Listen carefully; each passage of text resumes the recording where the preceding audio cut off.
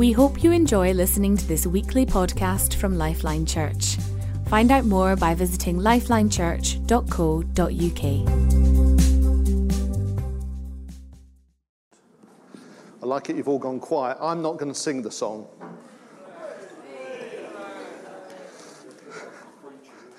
This song, I can't get out of my head. I'm hoping that playing it to you will mean it gets out of my head and then we can move on with our lives. But we may not get to have the song at all. My kids really love it. It's a bit Jackson 5-ish.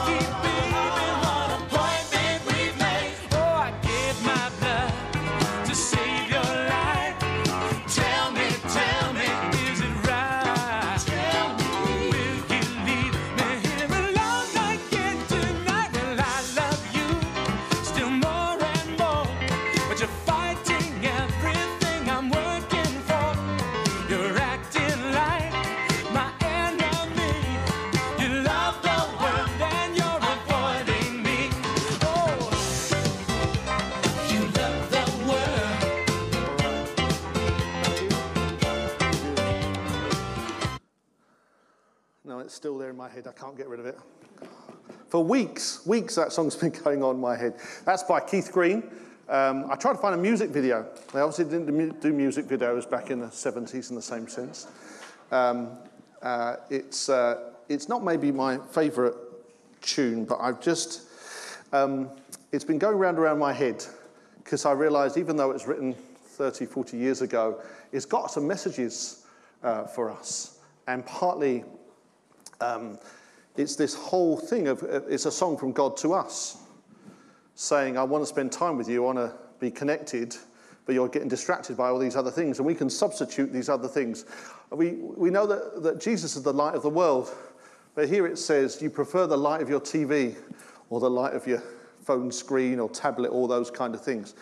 If we count up the amount of hours we spend doing different things, amount of hours. I have a report that's sent to me by Microsoft. It tells me how many hours my kids spend on a screen.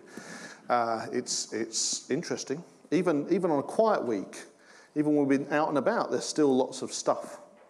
And yet on the other side, we find it so hard to spend time with God, spend time on our own, spend our time praying, spend our time reading our Bible. I've got a lot of Bibles. I started buying Bibles up when I was much younger, before you had Bible software. And I'm a great believer in osmosis, that the more concentration you get in a space, the more it will jump into your head. But so far it's not worked that way. You actually have to open it and read it and get to grips with it. It won't just jump in your head. And yet a lot of us have a Bible on a desk or a shelf somewhere, but we have to open them up and look at them. So anyway, it keeps a mind worm, that song, this challenge about spending time with God and not getting distracted by other things. What I want to start with today, it could all be everything we look at today. You could come away and say, oh, I've got to try harder, I've got to do more, all that kind of thing. And that's really not what I want to say. That's not what I want to look at. But it's about refocusing and reconnecting in that way. And what I keep coming back to, I had a bit of a challenge earlier this year. I was listening to a sermon, and this gentleman worked through 4 different approaches to the gospel. He called it the 4 American Gospels. And the phrase he kept on saying is that if we don't look at the gospel that Jesus preached, we'll end up preaching another one. And I thought, that's a good point. So for the last 6 months, I've just kept reading and reading and reading and reading the Gospels.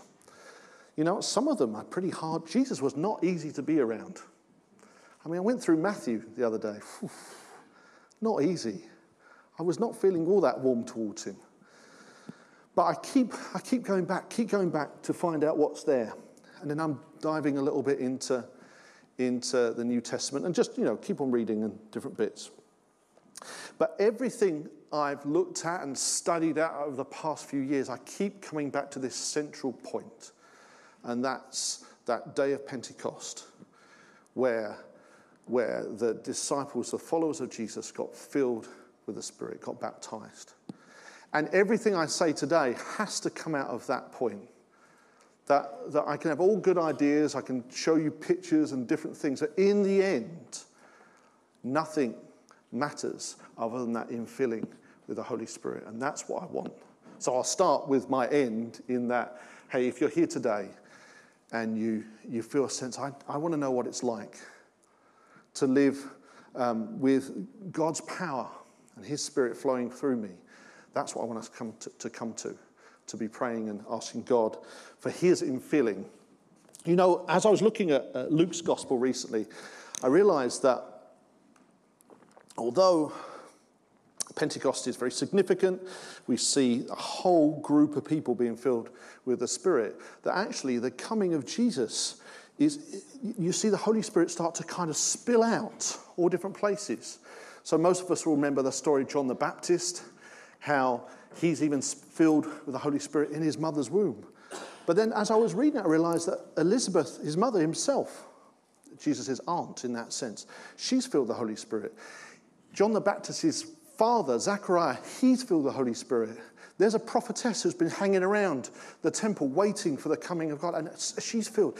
It's like as Jesus comes, he breaks out everywhere. His Spirit breaks out everywhere. And I thought, cool, I'd like a bit of that kind of spilling, that kind of overflow everywhere we go. So I'm kind of hungry for that. So whatever comes up today, that's what I want to come back to, that whole thing about pursuing the presence of God. And we can do it in different ways. When you grow up as a pastor's kid, there is one significant thing about going on holiday. I tell you what, ask the person next to you, what makes a holiday for you? What one thing do you have to do for it to be a holiday? Have a quick chat with the person next to you.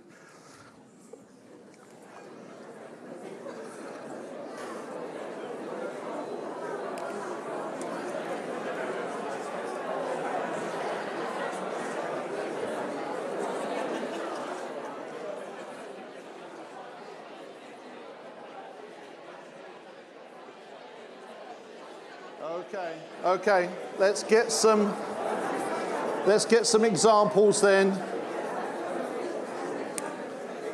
Right. I'm seeing my old friend Paul Haycraft. We went on holiday, 4 of us once, and we decided to go camping, but back in those days you just went camping. You didn't plan it. So a bunch of us got in the car and we said, right, where do we go? And there was a friend with us, Ben, and he said, it feels like holiday when you go through the Dartford Tunnel. So that was his indicator. And then there wasn't a bridge, you see. That's how far back that was. Right. What else? What else feels like a holiday? Anyone? Oh. Sun. Yes. Can't always guarantee it. Entertainment. Ice cream. Cream tea. Yes. Right, okay. Okay, some of us like to get away from our family. Right, okay, that's good. Family can be good, personally. Right, as a pastor's kid, the main indication you're on holiday is that you don't go to the meeting on a Sunday. You have Sunday off. That's the pinnacle. Actually, it's funny, when you don't go to church on a Sunday morning, you realise you can always tell Christians because they've got dirty cars. Because everyone else gets out and washes their car on a Sunday morning. Yeah, we just have to rub our little fish sign off. Right, okay. So this week, I've just been on holiday. This week, to be honest with you, I feel so hungry to come into God's presence that I went to church somewhere else. It was very interesting. Very interesting. And, you know, it's interesting. They did some similar things that we did here. Talked about things, God, to be thankful for God. They've actually had, in that church, they've had a number of bereavements. And I thought, God, this feels closer to home. But they said, so let's therefore look at all the good things. What are we thankful for? And there was a church of about 70 people, and everyone, well, not everyone, but a good number of people just volunteered things. I remember that key verse in 1 Corinthians. It says, when you come together, each has a song, each has an encouragement, each has all these things. And I feel that challenge to stir those things up. Over lockdown, I don't know if this was legal at this point or not, but, you know, we'll work with the law. But some of us gathered together in a little group we called Garden Worship. See, the government they didn't really outlaw gardens to start with. So we got together and worshipped in our garden. But you know, the interesting thing is, these guys, all this stuff that's here, all the guys at the back, they do us a great service. But we can come and just be spectators. We can be connoisseurs of worship. We'll try that. I like that song. I like that speaker. But when we were there in our garden, we realized it was all on us. And boy, were we rusty. And it was hard work. But we kept on going. There were precious times. But when you come together, each has a song. Each has something to bring. Each has an encouragement. So it's important to come and see those things coming alive in ourselves. So we've come through an interesting time. We're still going through interesting times. I don't know how it is for you, but because my work is often to do with policy and charities and all the things that are happening. In fact, I'll tell you a secret. I have to change my password on my computer quite frequently. And I tend to use prime ministers' names. My password has outlived the latest prime minister. So its turnover's quite quick in that sense. But it's difficult times. It's interesting times. I reckon I could keep warm from now until Christmas just by going to cost of living events. Because there's lots of events and people talk about cost of living. In fact, this Christmas, I think, is the only Christmas that children can be being bad so they get a lump of coal. So they can keep warm. Christmas joke there, you're going to get one. Right. Okay. But it's difficult times. And it's interesting as people are starting to consider the times we're living. They're saying, are we in decline? Are our institutions, that's a big word, but meaning the things we do together to get a preferable future, are our institutions in decline? Is our society in decline?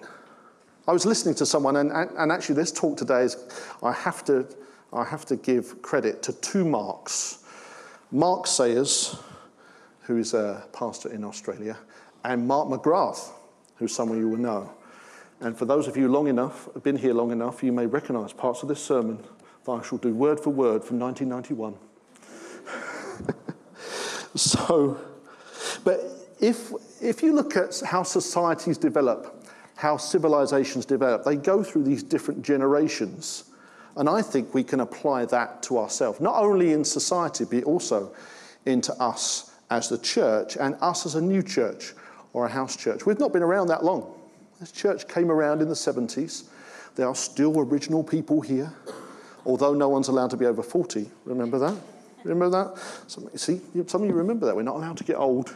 We've got to be renewing our minds, fresh and that kind of thing. So the first generation, they're the pioneering generation. If you were to look at different types of people, you could say, well, they're like the people that get their family together and go to another country for a positive future. They say, right, this place we're at, we've not got any future here. We're going to take everyone, we're going to board up, we're going to go somewhere else. We're going to work hard so our kids can be part of that society, maybe go to university, do those kind of things. That generation is marked out by sacrificial commitment and perseverance. They really go for it. And some of us can think of, the people before us, the generation before us that are like that. And certainly within our church family, we can see that about the people that pioneered this church, that there was sacrificial commitment. The next generation comes along. They may go to university. They may appreciate the things that have been developed. But they're not so focused on the why, but the what we've got. And they're marked out by service and servicing. They go to university, they appreciate what's happening. I'm kind of throwing different threads of different generations together here. The next generation is a bit distant. And they kind of assume this is the way it's always been. You can come on a Sunday morning, walk into this church or walk into other churches, think, you lot have been here for ages. We have been here for ages. This is the way it's always been. These musicians, they just turn up. They can play anything. Well, mostly anything. But there's a lot of hard work that goes on behind. We can be in a place of assumption. And the ethic of that generation is entitlement. This is what I'm owed. This is what I'm due. This is what I should get. And we see that really as a spirit of this age, quite far away from sacrificial commitment. I'm owed, I expect, I assume.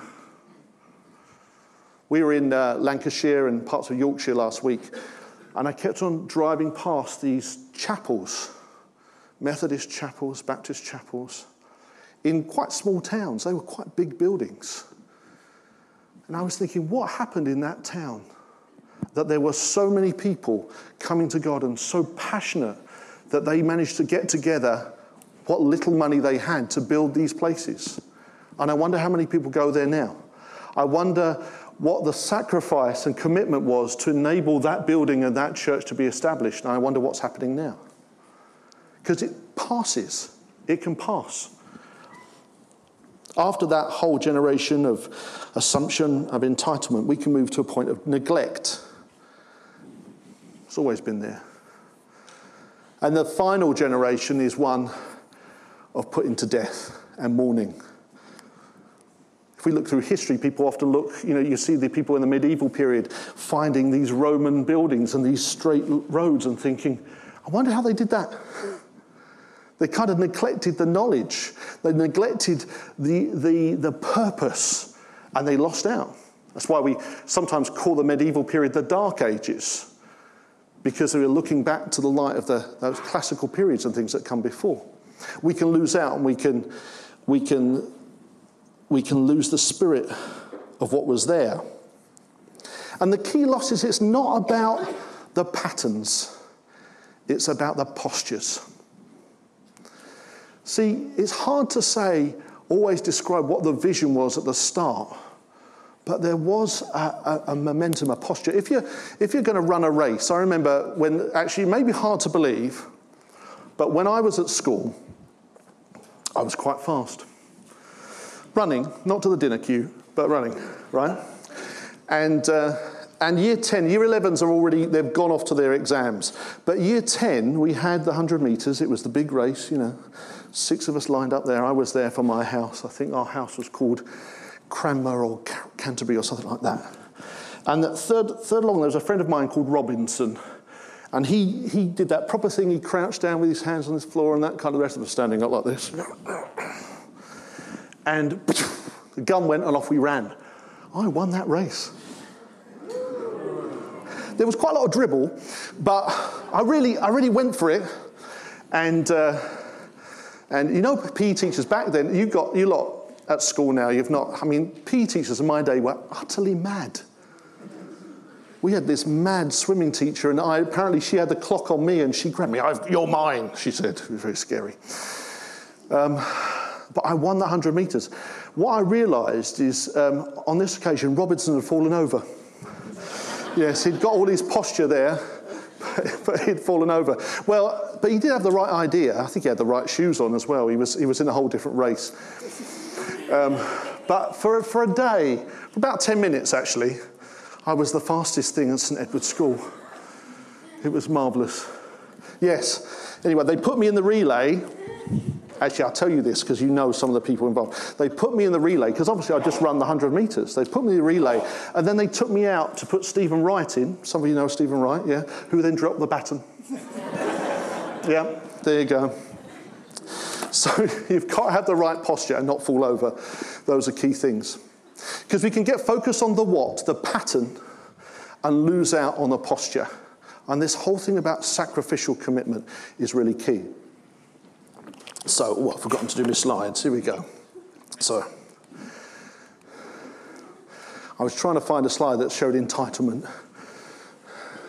I got quite a few pictures of my kids, but this is one I went for here. That whole thing about, come on, I'm owed it. So, I was listening to a podcast on my way home yesterday about what's happening in Iran, about people coming to God, and how people are being evangelized from the margins. You can't have a meeting like this in Iran. So it means as people are saved, they're given some New Testaments, and they say, go and share what God's done. Just goes. Each has something to bring, each has something to share, each has something to give. Very exciting. A posture of evangelism in that sense. In some ways, what we're in danger of losing is the special ingredient or the special sauce. Yes? This is, when I Googled special sauce, this is what came up. Special sauce. So, the restaurant starts off with this major recipe and they make a whole bunch of it, and people think, right, we've got lots of special sauce, we'll keep adding that in. But over the generations, if you don't keep making it, you can lose the special sauce. And we can be like that.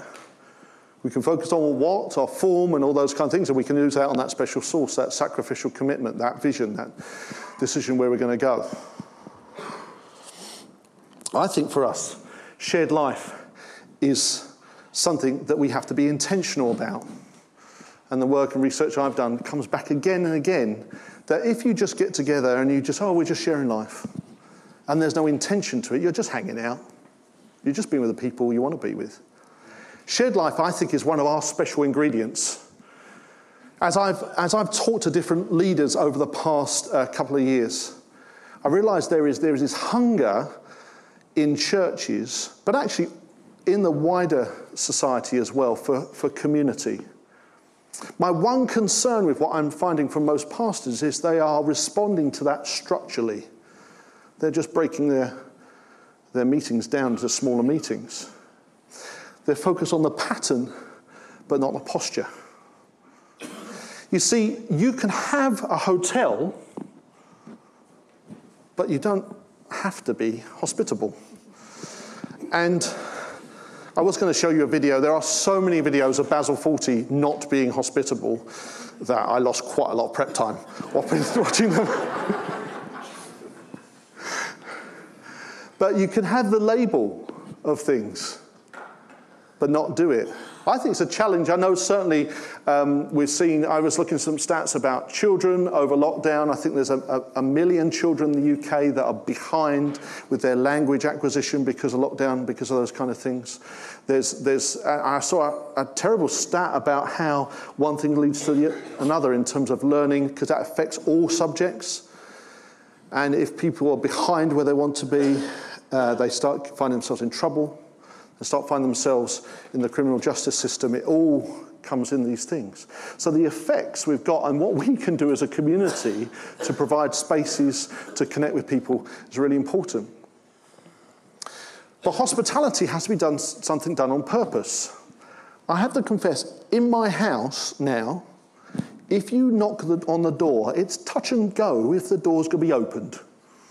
Yes, because normally people got some kind of headphones on, that kind of stuff. But it didn't used to be that way. It used to be bursting and dragging people in, that kind of thing. But hospitality has to be intentional, has to be on purpose. Otherwise you get a little bit like Basil in that sense. It doesn't happen on its own. In fact, we can become so passive and so entitled that we can doze off. Life just drifts by. I can't be bothered. One thing I realised, so much opportunity for us to take an easy route for doing things.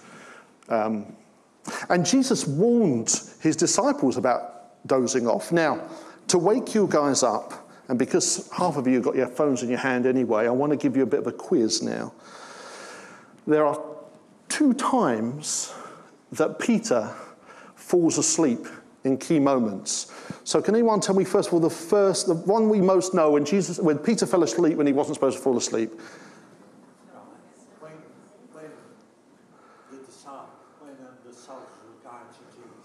Right, Garden of Gethsemane. Right, but there's another time, which that one, it was at night, but this one is even more like, duh, how could you fall asleep then? Anyone know? I'm expecting to see a whole bunch of teenagers Googling at this point. No, we only do play games on our phones. Oh, let's see if Christopher knows. Anyone, a younger person? Younger person, no? God, they're still asleep. Right, Christopher?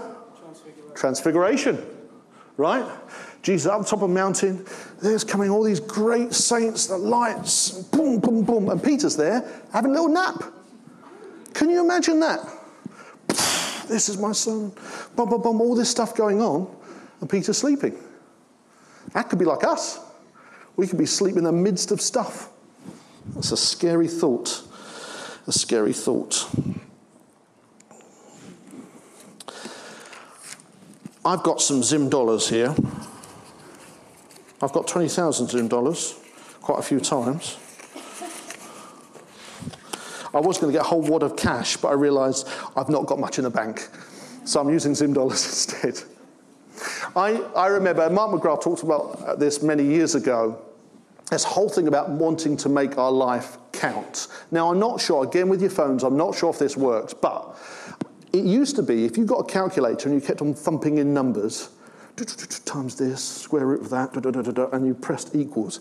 If you worked it really hard, the calculator went blank while it was trying to work that. Have you got your calculator out, Darren? Go on, flip it on, see if you can make it go blank. Yeah? You put all those things in it, the calculator's like, I'm thinking. Sometimes I imagine there's a big angel up in heaven saying, right, let's have a look. Richard Hilton's life, 1 + 1 + 1 + 1. All the stuff he's achieved, right? If the calculator happens quick, gives the answer quick, the sum total of his life, it's a bit naff. I want the calculator to go blank while it's trying to work out what I've done for God in my life. I want my life to be on purpose. I don't just want to live life, I want my life to be on purpose. I want that angel to be adding up my life, all that kind of stuff. Not the sin. I know some of you thinking that's the sin. I'm not talking about the sin. I'm talking about all the good stuff. And it goes blank. I want my life to count. Or we could say, life is spending. I'm spending. I want to spend on life. Okay, see, now some of them are looking up. You hear the money. It's like McKernan's at the back there. You've trained him well, Anthony. That's woken Cameron. Now I've got some notes out. I'm spending. I want my life to achieve something. I want it to be worth spending. So, I'm rather reminded of this character in Philippians 2. So if you've got your Bibles, if you turn open to Philippians 2, that would be good. I'm not going to put it up on the screen. We're just going to pick out some sections.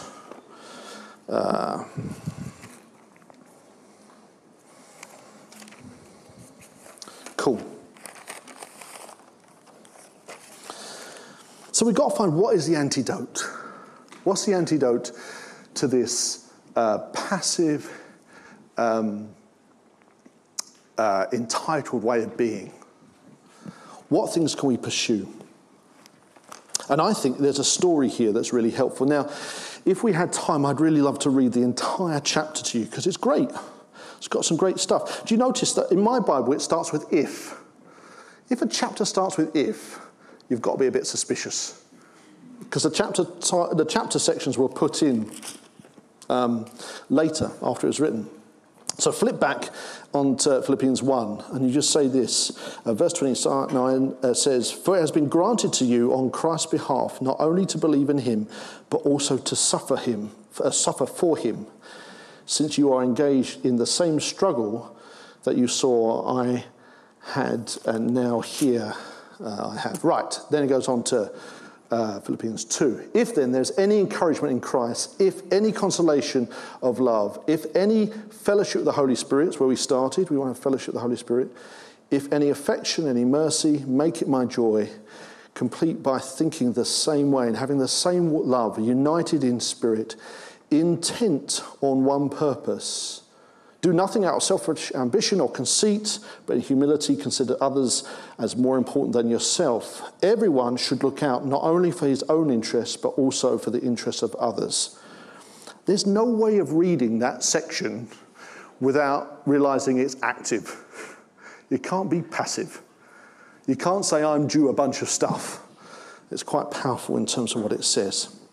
Right, and there's this excellent kind of poem about Christ's humility and all this other stuff that comes down. But I want us to skip to verse 19. And first of all, it talks about Timothy. "Now I hope in the Lord Jesus to send Timothy to you soon, so that I may be encouraged by news about you. For I have no one else like-minded who will genuinely care about your interests. All seek their own interests, not those of Jesus Christ.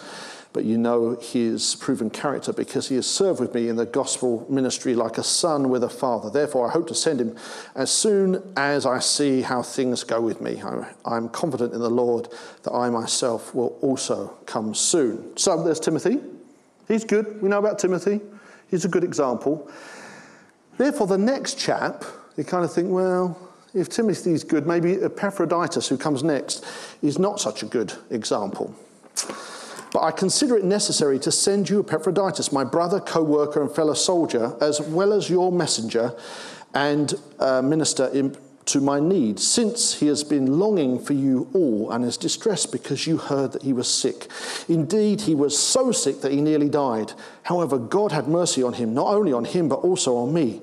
So I would not have sorrow upon sorrow. For this reason, I am very eager to send him, so that you may rejoice again when you see him, and I may be less anxious. Therefore, welcome him in the Lord with great joy, and hold people like him in honor, because he came close to death for the work of Christ, risking his life to make up for what was lacking in your ministry to me." Lots of words. Essentially, Epaphroditus is sent by the Philippine church to see Paul. He takes some money. He's there. He's a messenger, right? But he gets sick. Some think he may have got homesick. Some think that he may have got so sick that Paul had to spend some of the money that he'd brought to try and make him better. He was so... Has anyone ever been away and sick? I've been away. I've been on a team. I was in Zimbabwe and felt very sick at one point. They just, you want to package people off and send them home and that kind of thing. It does not feel like Epaphroditus is a successful character, right? But Paul doesn't say, "Get him out of my sight." He says, "Honor men like him." In some versions it said he risked his life.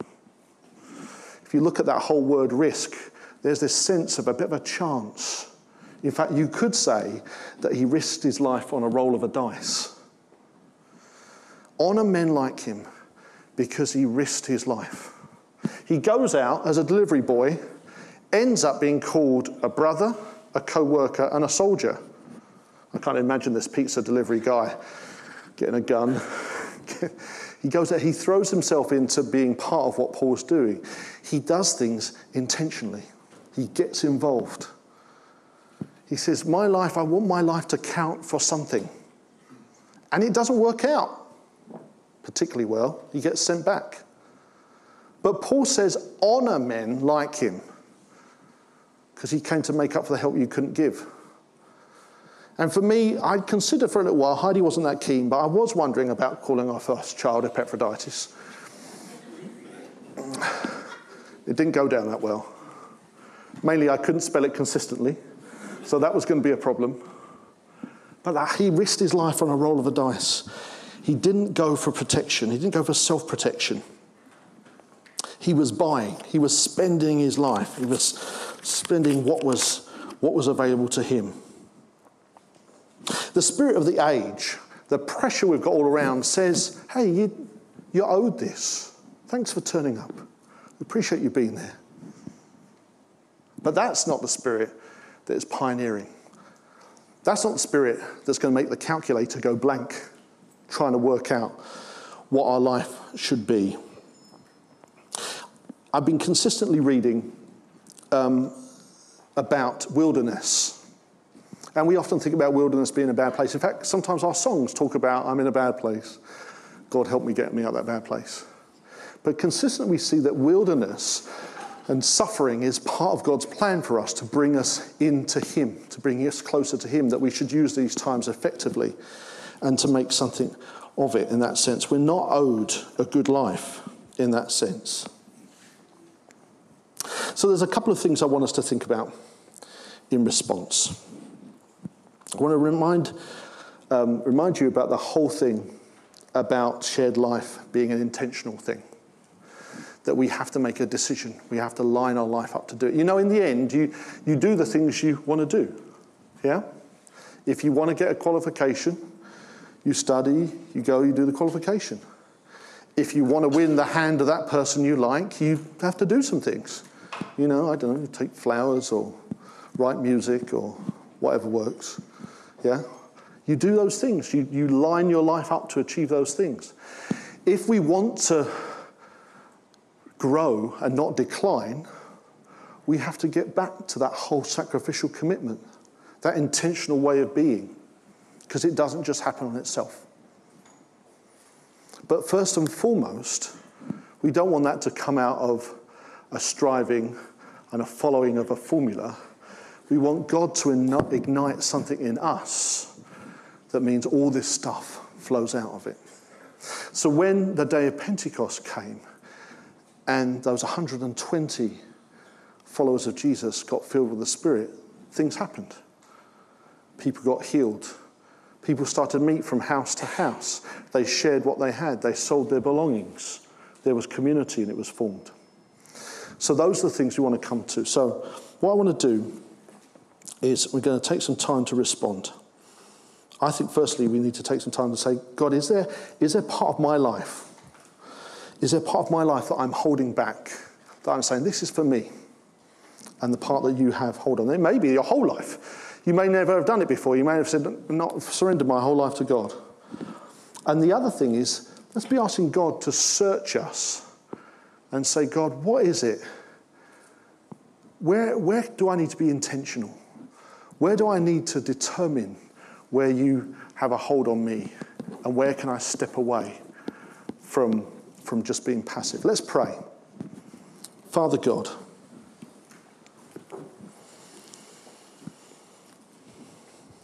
we want to thank you that you're not just a book. We want to thank you that you are not just an example to us, but you're here by your Spirit. Thank you, Father God, that you will come and fill us.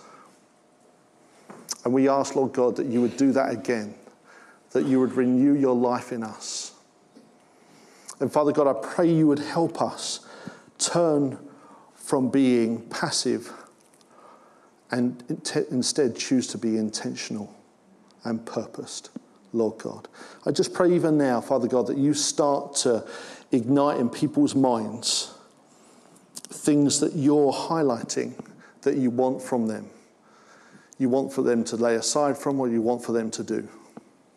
I pray, Father God, at this point that you'd be putting people on people's hearts that they should be reaching out to, that they should be sharing about you, that they should be including in their life.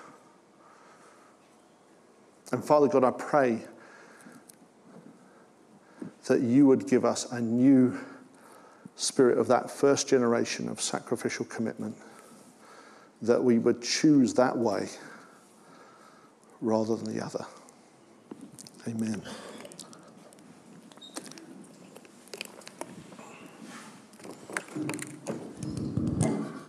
Thank you, Daniel. That's really